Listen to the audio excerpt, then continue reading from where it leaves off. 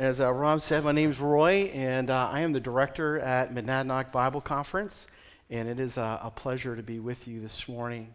If we could, I'd love to just open up in a word of prayer. For some reason, I am extremely nervous right now, which doesn't rarely happens, but it reminds me of the Apostle Paul, where he was going into the churches. He often said that he would go out of fear and trembling and weakness. So let's go before the Lord this morning. So Lord, we just come before you, and Lord, just what an amazing time of worship already this morning. And God, I believe that you have a word for all of us this morning, including me. And so God, I pray that as we open up your word of God, that it would do what it's intended to do, which is to make us fall in love with you more and more. So I pray that would happen today. And God, we give it all to you. In your name we pray these things. Amen. So I have a question for you this morning. It's going to be a moment of reflection. I don't know if I'll stand up here. I hope that's okay. Hopefully every church has its own little boundaries or sacred cows. I'm not from New England, so I'm always stepping and slaying sacred cows in New England, so you have to forgive me. But I love engaging. I have a question, and so the question for you this morning is, what makes you happy? What fulfills your deepest longings right now? Just take a moment. I want you to think about this past week for you. Look at your calendar. What made you happy this week? What fulfilled your longings? Those are tough questions. I'm wondering, as you thought through what kind of ate up your schedule this week, if Jesus kind of made I'll even say the top three. How important was Jesus in your life this week? That's kind of where we're going, right? Kind of was like, wow, it's kind of serious. But what we're going to talk about this morning, I think, is foundational to our walks as Christ followers. And I think in the busyness and the craziness of life, that there is an enemy who has a plan to constantly distract us with everything but Jesus. And oftentimes they're subtle. And so my topic this morning is that you cannot give what you don't have. And I'm going to cut to the thing. I'm a horrible reader, actually. I usually, if I'm going to read a book, especially fiction, I actually read the end chapter. Isn't that horrible? But I don't want to waste hours or days or weeks of my life with an ending that I do not like. So I find out who the main character is, and when I read the end, if I still see him in that kind of thing, I'm like, okay, you at least got me, that I know that he lives. I've read some books that hasn't happened, and I'm like, can I have those days and weeks of my life back? So I want to cut to the chase a little bit if I could. Ultimately, if you want a loving relationship with Jesus Christ, you have to have a loving relationship with Jesus Christ. If you long for your spouse to have a loving relationship with Jesus Christ, you have to have a loving relationship with Jesus Christ. If you long for your children to have a loving relationship with Jesus Christ, you have to have a loving relationship with Jesus Christ. If you long for your church body, your pastor, your elders, your deacons, your Sunday school teachers to have a loving relationship with Jesus Christ, it starts with you. Is that a good place for us to start this morning? So you have your Bibles. Turn to Deuteronomy 6. Now, a little bit about my background. Actually, I'd love to throw a picture up of my family. That's really flooded out, so I do apologize. I guess that wasn't the best picture.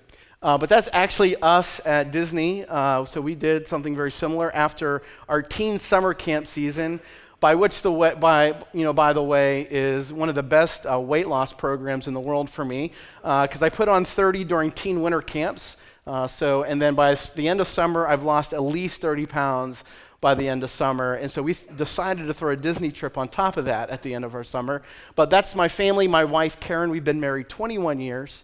And those are our three kids. Nicholas He's graduating. I'll get there. If I get emotional, I do apologize. But he turns 18. He's going to Cedarville University here in the fall, which we're super excited about. That's Anna. Anna's my 7th grader. And then there's Emily. She is my 4th grader. And I think if I had had her first, she would be an only child. She is my strong-willed and very unlike my prior to any parents, Woo, woo. All right. So that's that's my crew. And we're going to get there because really what we're going to be talking about today, even though we're going to be talking about family, is like, okay, fine, I don't have a family, I can check out. You got to stay engaged, okay? So Deuteronomy 6, and we are going to start with verse 4. Listen, Israel, the Lord our God, the Lord is one. Love the Lord your God with all your heart, and with all your soul, and with all your strength. These words that I am giving you today are to be in your heart. Repeat them to your children. In some translations, it's impress these things upon your children. Talk about them when you sit in your house and when you walk along the road and when you lie down and when you get up. Bind them as a sign on your hand and let them be a symbol on your forehead. Write them on the doorposts of your house and on your city gates. I'd like you to kind of go down, and we're going to go to verse 17. It says, carefully observe the commands of the Lord your God, the decrees and statutes he has commanded you. Do what is right and good in the Lord's sight, so that you may prosper and so that you may enter and possess the good land the Lord your God swore to give your fathers, by driving out all your enemies before you, as the Lord has said. I love this in verse 20. And when your son asks you in the future, what is the meaning of the decrees, statutes, and ordinance that the Lord our God has commanded you? Tell him. And it goes on, it talks about basically their deliverance out of slavery. What I find powerful about this moment is when your son asks you, it doesn't say, well, go talk with Pastor Rob, and he'll kind of give you the context of why our faith is so foundational and why we find it in God. It says, when it comes to you. Why do we believe what we believe, Mom and Dad? Why are these things important to you? Why do you obey these commands and decrees? So you see this very thing is as you want faith to be transmitted generationally, it really boils down to Mom and Dad. A little bit about my background. I am from Western Pennsylvania. Please don't hold that against me. Of course, our recent engagements on the football field, touche. I believe black and gold. I'm hoping on my Penguins right now. They're playing very good hockey, so that's always a good thing, a redeeming quality. But Western Pennsylvania, born and bred. Went to college at Nyack College, if you know where the Tappan Zee Bridge is. That's kind of where I went to college. I want to become a youth pastor. God had a very, very different plan for my life. And I ended up working with adjudicated youth from New York City. So they took a country bumpkin kid with cornfields and threw me in Brooklyn, Queens, Harlem, Bronx. I got to see life in a very different perspective. It was life-changing for me working with adjudicated kids. My wife and I got married, and we went to Hershey, Pennsylvania, where we were house parents at a residential school. Again, caring for many of the brokenness and addictions and things impacting family. So most of my life has been coming alongside families and helping them pick up the pieces.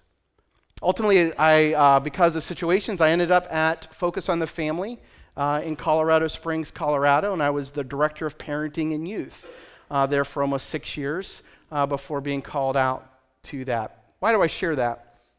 Because I've had a very interesting journey, one that I had never planned for myself. 15 to 20 years coming alongside kids whose parents were dealing with addictions. Could tell you many, many horror stories of girls put in closets and for the first few years of their life. I could tell you about the abuse, most of it emotional and physical, but some of it a little further and deeper than that. How do you make sense of those kinds of things? Tragedies, loss of life, those kinds of things. So I found most of my life doing that, and then going to Focus and really beginning to understand kind of why is family so important? How did God design the family? And so this is why this text is so important for us, because if I long for health and wholeness and for my kids to understand why I believe what I believe, is then, as we saw in the text, well, it has to start with me. It has to start with me. The research will tell us, and I love kind of pulling scripture and research together. As you look at the research, they did a study from the University of Southern California a few years ago. It was really cool. They studied 350 families over 35 years. One of the biggest longitudinal studies ever done on what they were asking is, how is faith transmitted from generation to generation to generation?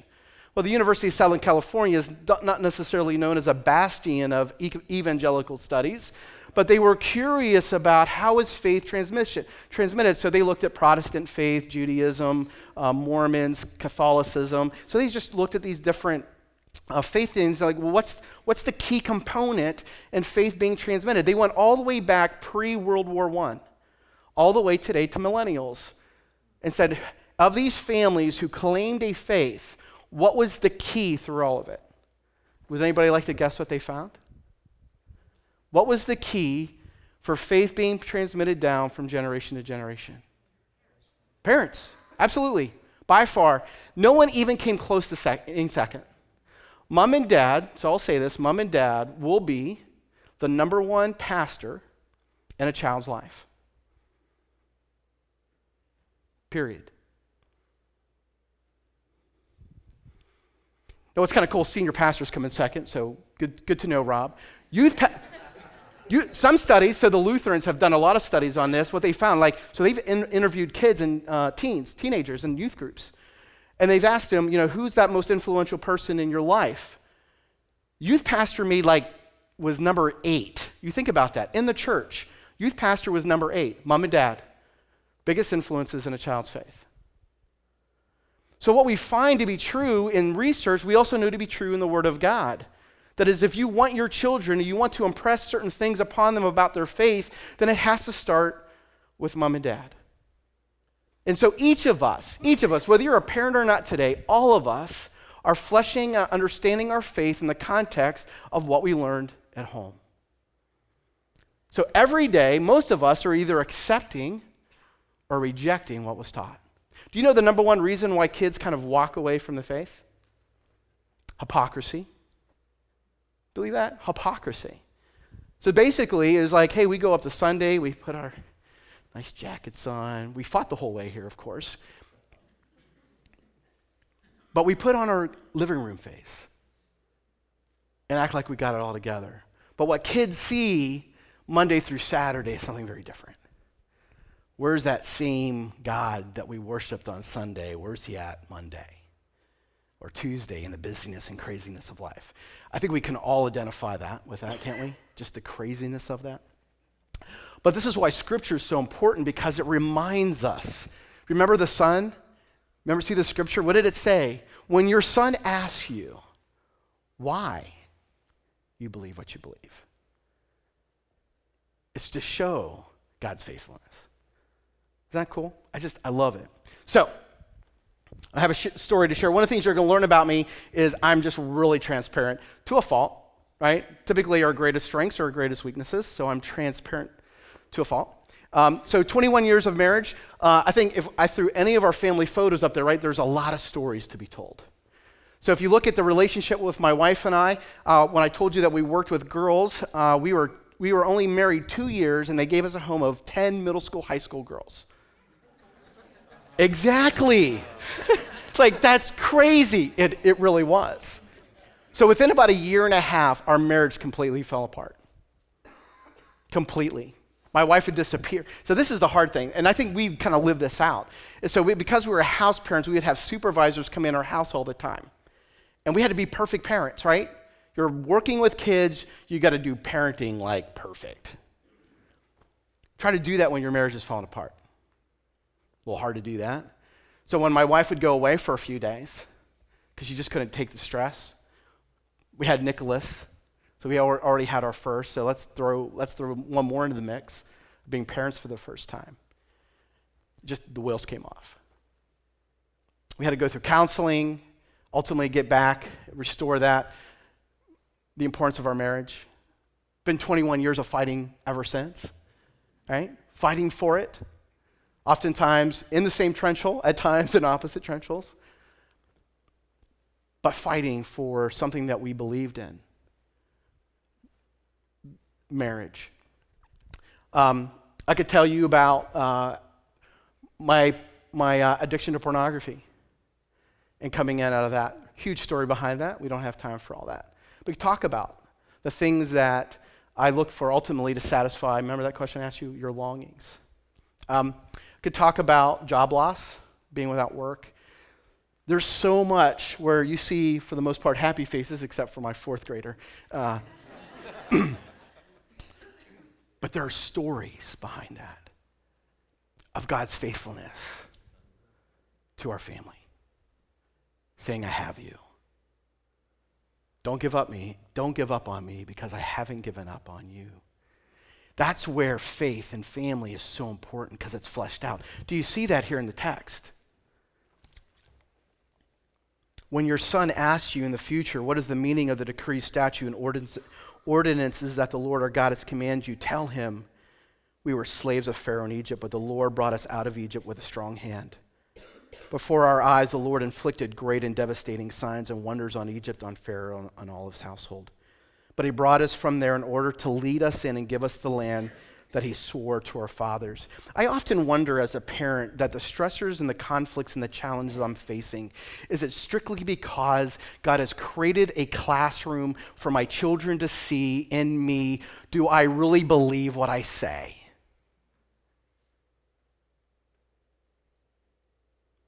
I really wonder if what I go through is so my kids can see in me Jesus. I wonder that. Because there are times when things come in my life, I'm like, I have no clue why I'm experiencing this right now. I have no clue. I'm like, why am I experiencing this? And maybe it's just because I want your children to see Jesus. And knowing that I am their number one pastor, there's no other way for them to see it. Just so they can see it's more than just a Sunday relationship, right? That's powerful, isn't it? Those are hard questions to ask because I often find myself finding myself very incapable of doing that, of living that out. There are often times when us as a family, when we've had a really rough day, which by the way we do, where we end up our prayer time every day together as a family, and I would question, when was the last time you prayed together as a family? When we pray, there's oftentimes crying, asking for forgiveness. Trust me, I have 2 daughters. Constantly screwing that one up. But somehow it's of what we did well today. It's almost like what we didn't do so well. And how do we invite God into the junk of that? Because that's where he shows himself, isn't it? Necessarily when things are going really well. What's really cool about that University of Southern California study is this. It wasn't what the parents necessarily taught.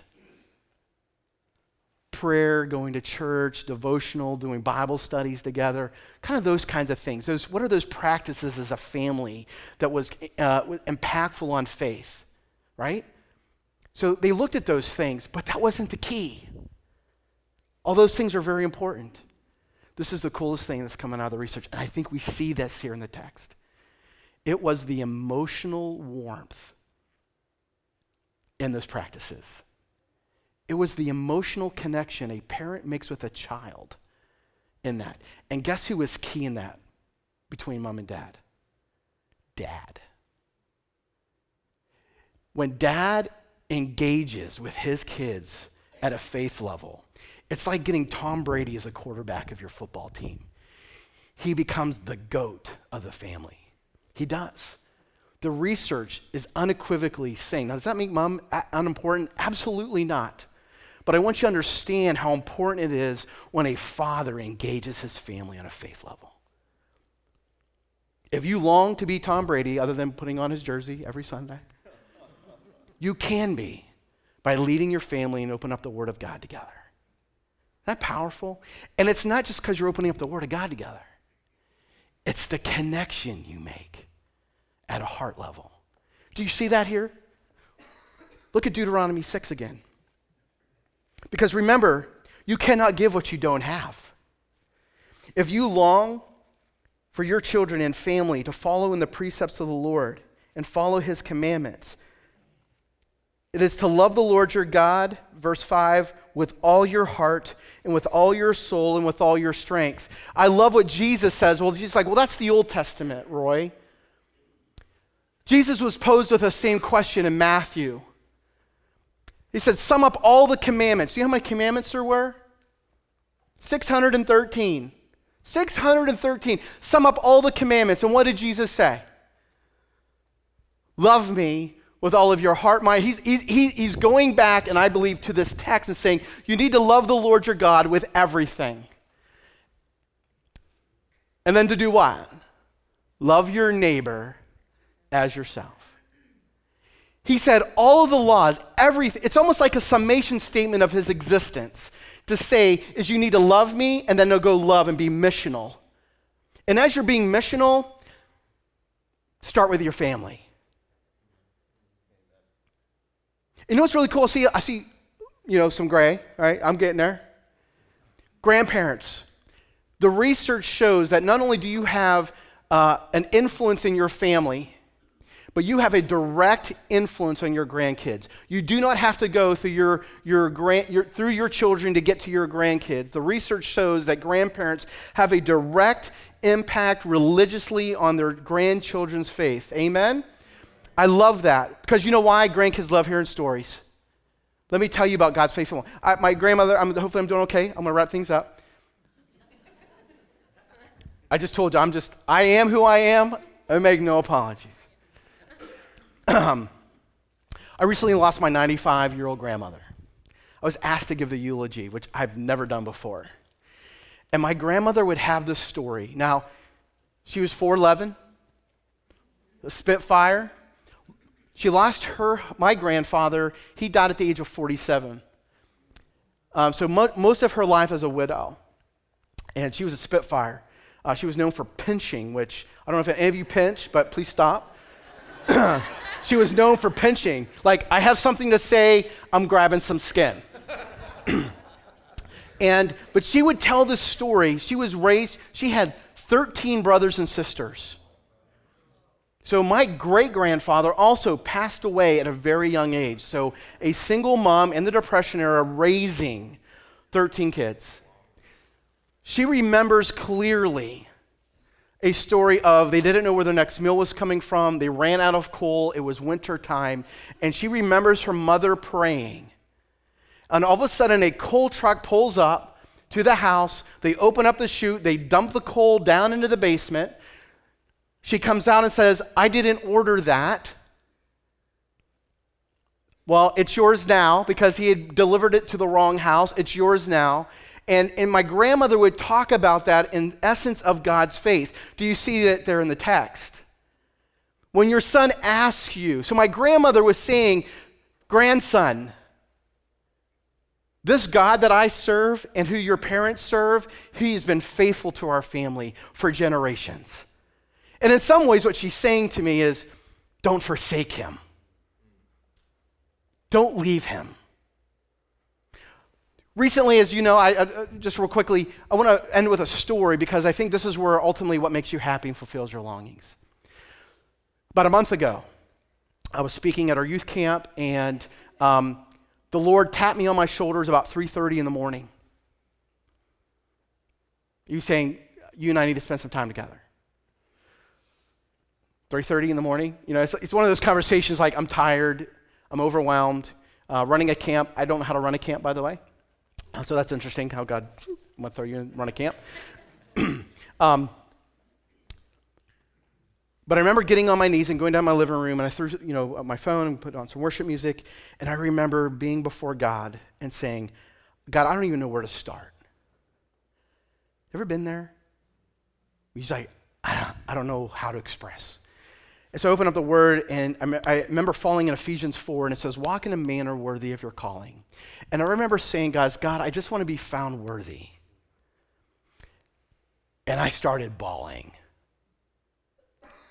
Now, I have to be honest with you, I've taken over a camp that in a lot of ways was going in a wrong direction.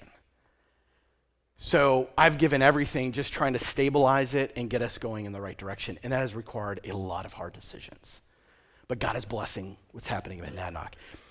But my wife, about 4 months ago, said, me or the camp. I'm like, well, how does that happen? How did I lose that way again, right? She's like, that season is over. Okay, you've been there, right? Married, you kind of know where I'm going with that. So I found myself with the Lord this morning, and I had this thing is, God, my best isn't good enough. It's not good enough. I can't seem to hold my marriage together. I can't seem to hold my family together. I can't seem to hold camp together. Just completely overwhelmed and burdened. And this is what he said to me. He says, Roy, you're not enough, but I am. How do I forget that? I've been walking with the Lord a long time. How do I forget that? Because ultimately, I was finding that my longings and desires were ultimately being filled for in something else. That my identity was being found as a camp director, not as a child of God. Does that make sense? And so why did I ask us that this whole question of what you cannot give what you don't have is if I long for the guests that I serve, if I long for my wife to be in love with Jesus, if I long for my children to be in love with Jesus, that ultimately I've got to find that all of my satisfaction, all of my longings, all of my desires are fulfilled in one person and one person alone. It's found in the Son of Jesus Christ, period. And the craziness and the busyness and the demands of life can rob you of that. So if I want to transmit faith, it's got to start with me. That's what I have for you this morning. And I just trust the Holy Spirit will do what he is. Now, some people's like, but Roy, I've been screwing up most of my life. You know what the great thing about God is? He's in the business of redeeming. He's one of the greatest recyclers of our junk ever.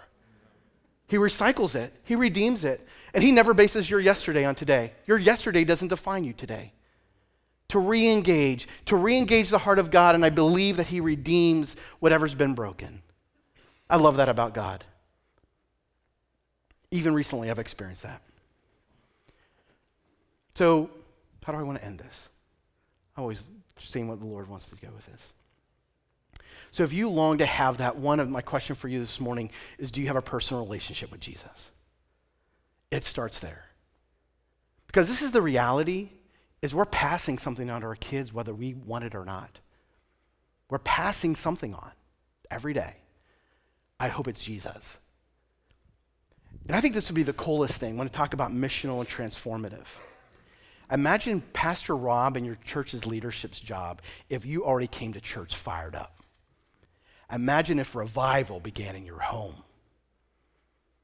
And that happens, actually, when Tom Brady takes the field. So when you get in that game every day, and we're going to pray together, we're open up God's word together as a family, and then Sunday comes, man, it's game time. How's Rob going to make that even better? So that's my challenge for you, is already come up fired. Don't rely, no offense, don't rely on him to make that work and happen. Already come fired up, because I'll tell you, you will be truly transformative and truly missional. And when your children and grandchildren and great-grandchildren say, who is this God? It's going to be really easy to point the way, because you can show him the plethora of the ways that he's intervened and has not only been faithful to you, but been faithful to this church. Can we bow our heads in prayer?